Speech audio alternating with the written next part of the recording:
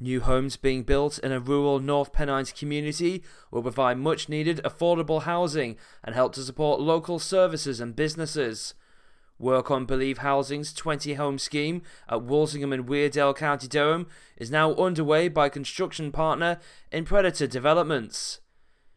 Sitting on Durham Road at the eastern edge of the picturesque village, the homes will be built of coarse sandstone with slate appearance roofs, so they are completely in keeping with the surrounding area.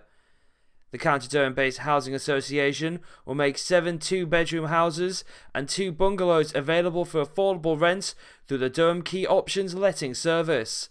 And for people and families struggling to get a foot on the property ladder, 11 three-bed houses will be available under the Rent to Buy scheme, which enables customers to pay a lower rate of rent so they can save to buy their home after 5 years.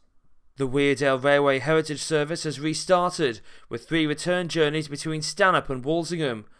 Large numbers of happy faces travelled on the first day of service on the Kingfisher Holt train. Special guests on board the first train included Sue Snowdon, Her Majesty's Lord Lieutenant of County Durham, Richard Holden MP for North West Durham, and David Madden, CEO of the Auckland Project.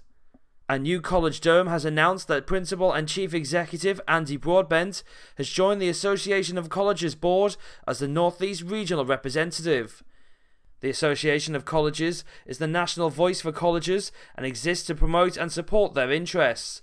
The AOC board, which meets on average 4 times a year, sets the strategic direction for the organisation and approves major spends. The board consists of a principal from each of the 9 English regions, a maximum of 7 governors, and further members who represent the interests of the varied member colleges.